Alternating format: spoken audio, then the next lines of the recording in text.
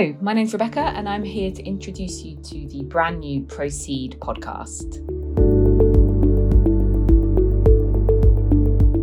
This is the podcast where we dive into the world of SAP data management. These are going to be 20 to 25 minute episodes or conversations with some of our subject matter experts. They have hundreds of projects under their belts, and they're going to be sharing some of their insights and advice on the best approaches to SAP data management. We're going to be looking at some of our success stories with companies like Dutch Rail, Maple Leaf Foods, Croda International, Gloucestershire County Council, and many more.